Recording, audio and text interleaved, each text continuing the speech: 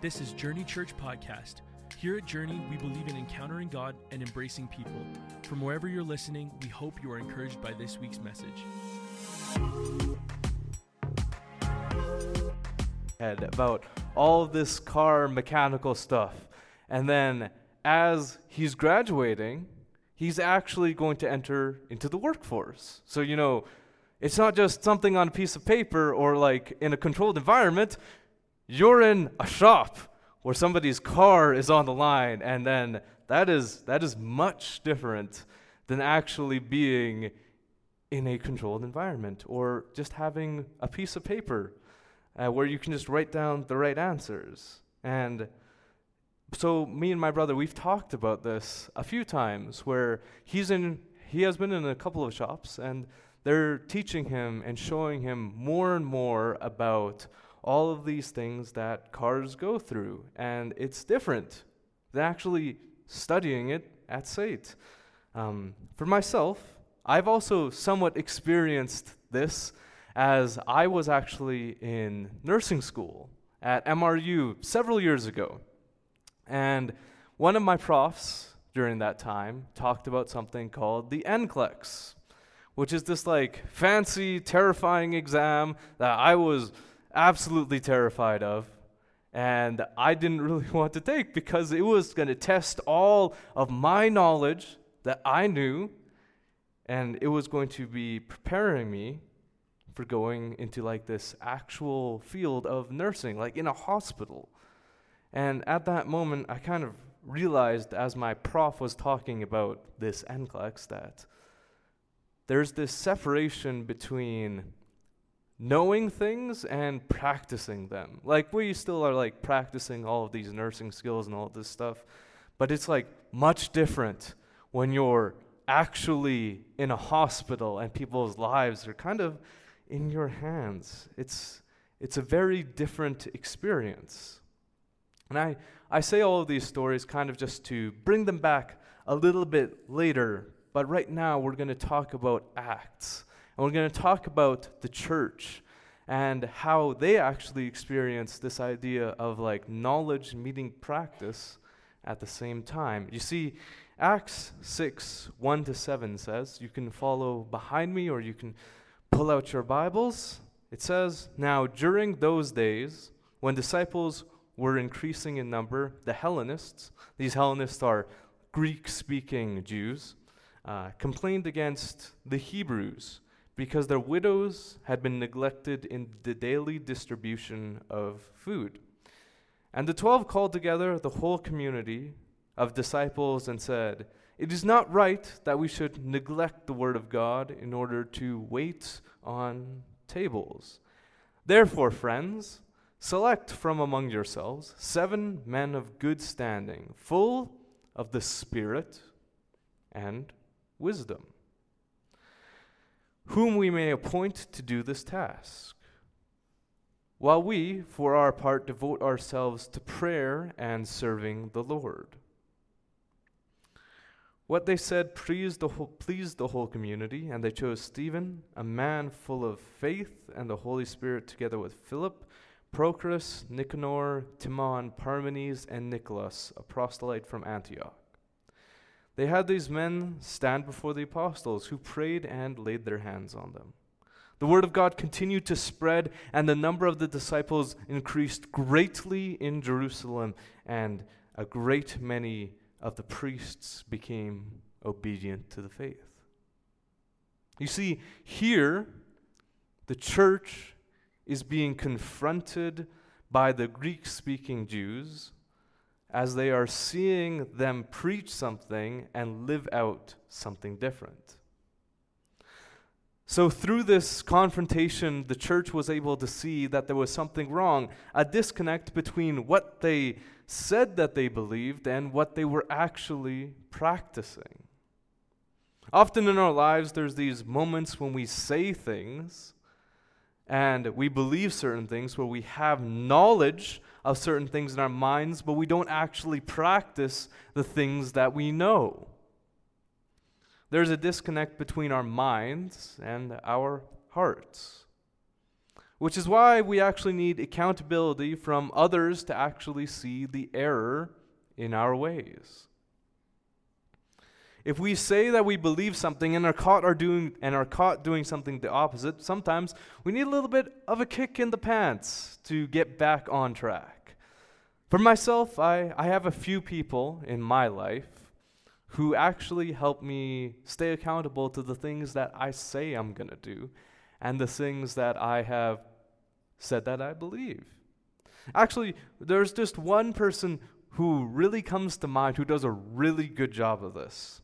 This person has just been a very solid person in my life and just been a very continuous figure who has called me out for doing many things, and it's actually Pastor Gifty, who I'm still in contact with, and she keeps me in check. She's a person that I can really rely on to be bluntly honest with me when I need to have blunt honesty given to me, and holds me to account for the things that I do in my life. She says things like, hey Joshua, you need to make sure you actually are doing what you believe. You need to make sure that your heart and your mind are connected.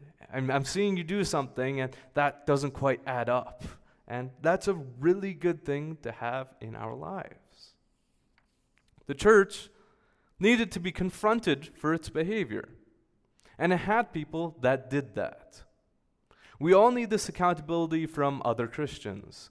We need other Christians who will judge us based on what we do. We need a community sometimes to see our own faults.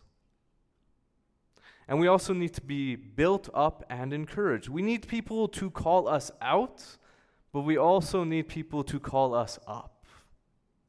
Our communities should be places that do that for us. I need people who will get into the mess of my life and who will say, hey Joshua, what you did wasn't right. Or, hey Joshua, you just need to be held to account right now. And that I believe the call of God upon your life means that you can live greater, that you can live better than the way that you are living right now. God has so much in store for you instead of the way that you are living. Accountability is great, but then we must actually do something with that. Our hearts and our hearts and our minds must align. Furthermore, Stephen is highlighted from among these 7. Acts 6, 8-10 says, Stephen, full of grace and power, did wonders and signs among the people. Then, some who belonged to the synagogue of the freedmen, as it was called, Cyrenians, Alexandrians, and those others from Sicily and Asia, stood up and argued with Stephen. But they could not withstand the wisdom and the spirit from which he spoke. Mind and heart connections matter. Let me repeat verse 10 again. But they could not withstand the wisdom and the spirit from which he spoke. Stephen knew his word, he knew his scriptures, he knew his Bible, and the gospel that had been given to him. He had studied it, and he had known what it was. He did not go around proclaiming and speaking about something that he didn't have any connection to or he didn't know. But he not only knew Scripture, but he also knew God, and he had experienced God as well. You see, I grew up in a Christian home, and I went to church every Sunday, and I had experienced that. I had experienced the church things, and I could definitely say that I grew up knowing things of God. But for the longest time, I hadn't actually known God in my own heart. People could ask me, do you love God? And I would give the obvious answer, which is, yes, I love God. But I didn't actually know what that meant. I was caught between knowing God in my head and not understanding what that actually meant. Like, what does it actually mean to love God? Like the stories I was saying at the beginning of myself and my brother, we both were confronted with this idea of us having all of this knowledge in our heads, of being protected in these safe environments, and then being thrust into places where our knowledge had to meet our practice. What we know about God also impacts how we act and how we live. Our minds and our hearts need to be connected. Like in our bodies, if we were just a brain and we didn't have a heart pumping blood around our entire bodies, then we wouldn't be alive. We need both our mind and our heart to be connected. These two things have to kind of align. Likewise, if we are just intellectual Christians and we have not been transformed in our hearts, how are we supposed to live a fully devoted life to God? I found myself asking that question as I grew up. How am I supposed to live a fully devoted life to God if my mind and my heart aren't connected? Our lives then must be transformed by the Holy Spirit, and the Holy Spirit must empower us and connect our minds and our hearts. You see, Stephen lived this way to his very end. He was brought before the council, convicted falsely, and still provided a testimony and argument in the face of death. Acts 7:53-60 says, "You are the ones that received the law as ordained by angels, and yet you have not kept it." When they heard these things, they became enraged and ground their teeth at Stephen. But filled with the Holy Spirit, he gazed into heaven and saw the glory of God and Jesus standing at the right hand of God. "Look," he said, "I see the heavens are opened and the Son of Man standing at the right hand of God." But they covered their ears, and with a shout, all rushed together against him. They dragged him out of the city and began to stone him. And the witnesses laid their coat at the feet of a young man named Saul. While they were stoning Stephen, he prayed, "Lord Jesus, receive my spirit." Then he knelt down and cried out in a loud voice, "Lord, do not hold this sin against them." When he said this, he died. The reason why they dragged Stephen out to the council is because of the way that he lived. He lived a life where his actions and his beliefs matched, where they mattered. His life and the way he lived it was so offensive to the people of his time because of the way that he lived it. Because he lived what he believed. He didn't just believe in his mind, he lived it out. If Stephen had actually believed in just his mind instead of his mind and heart, if he was just up in his head, then his life would have never been seen as a threat. And if he hadn't been transformed by the Holy Spirit, then he could have never prayed his prayer at the end of his life, to pray for the people that were killing him, to pray for their forgiveness. That is evidence of a transformed life. That is evidence of a life that isn't just stuck in our heads. It is a life that is lived in the Holy Spirit. That life that he lived was transformed by God. On our own strength and without transformation of the Holy Spirit, I could never imagine even doing that. I get frustrated at people when they cut me off in traffic. So it's a little bit difficult to imagine that.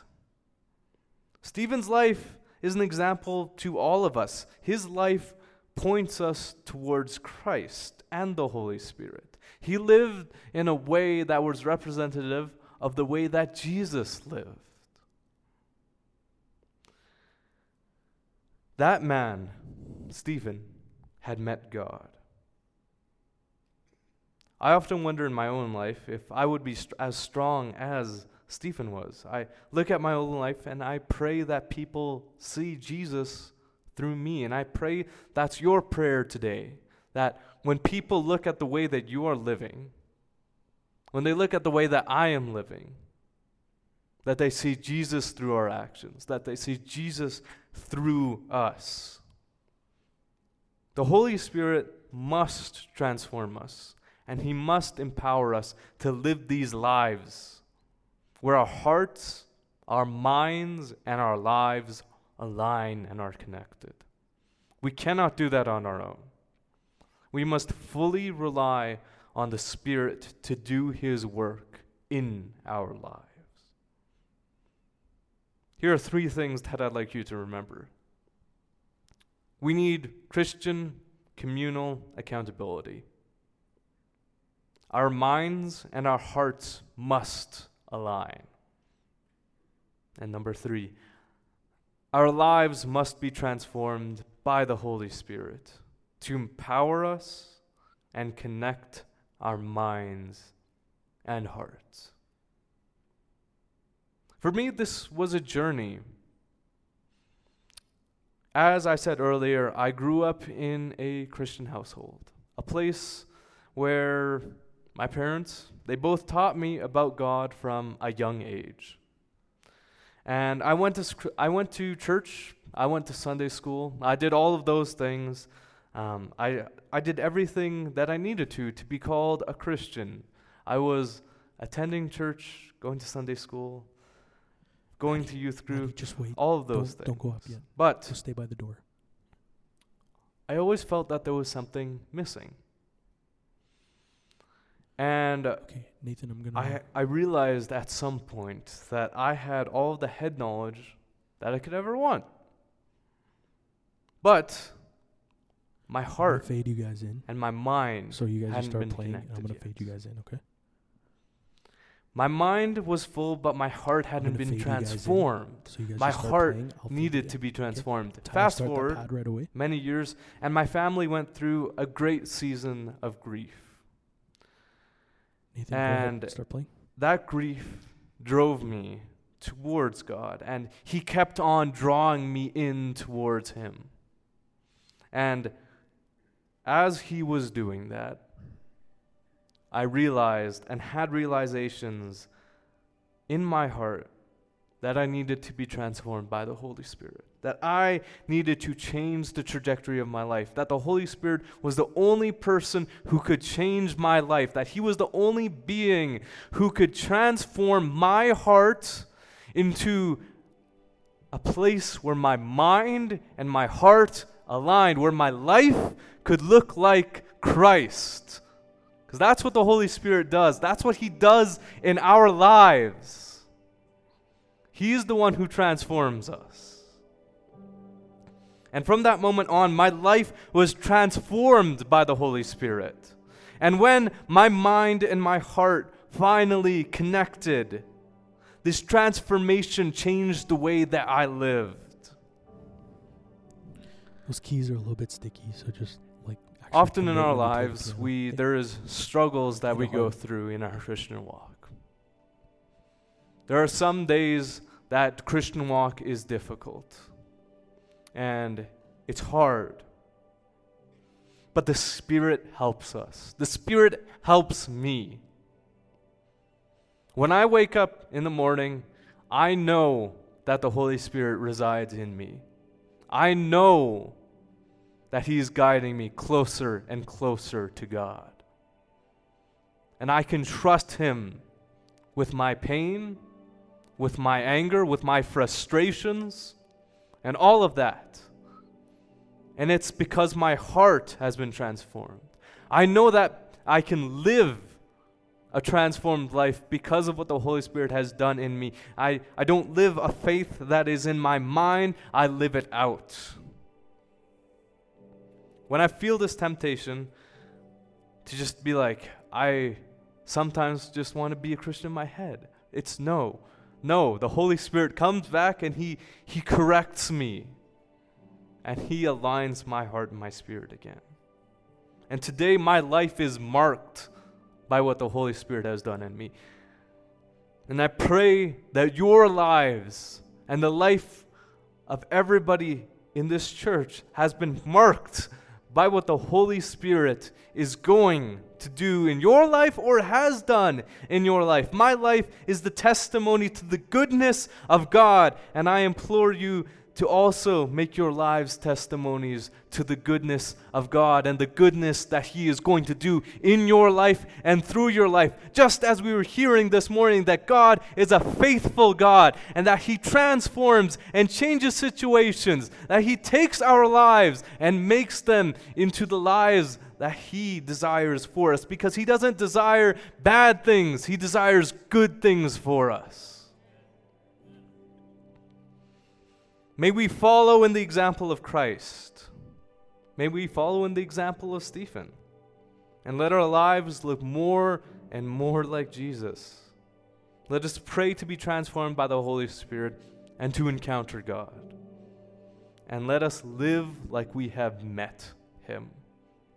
At this time, I would invite the prayer team, if there's anybody, to come forward. And I just want to, if you're in the prayer team, please come forward.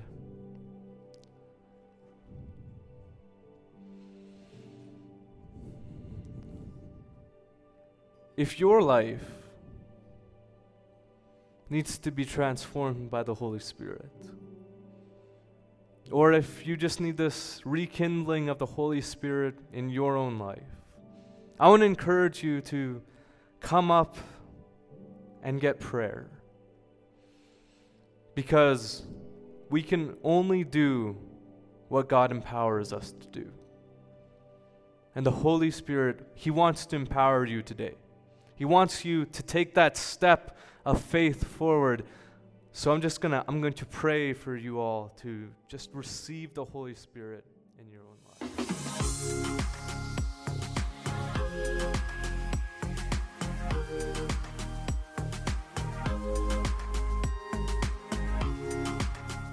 Thank you for joining us today on Journey Church Podcast. For more information about our ministry, visit myjourney.church.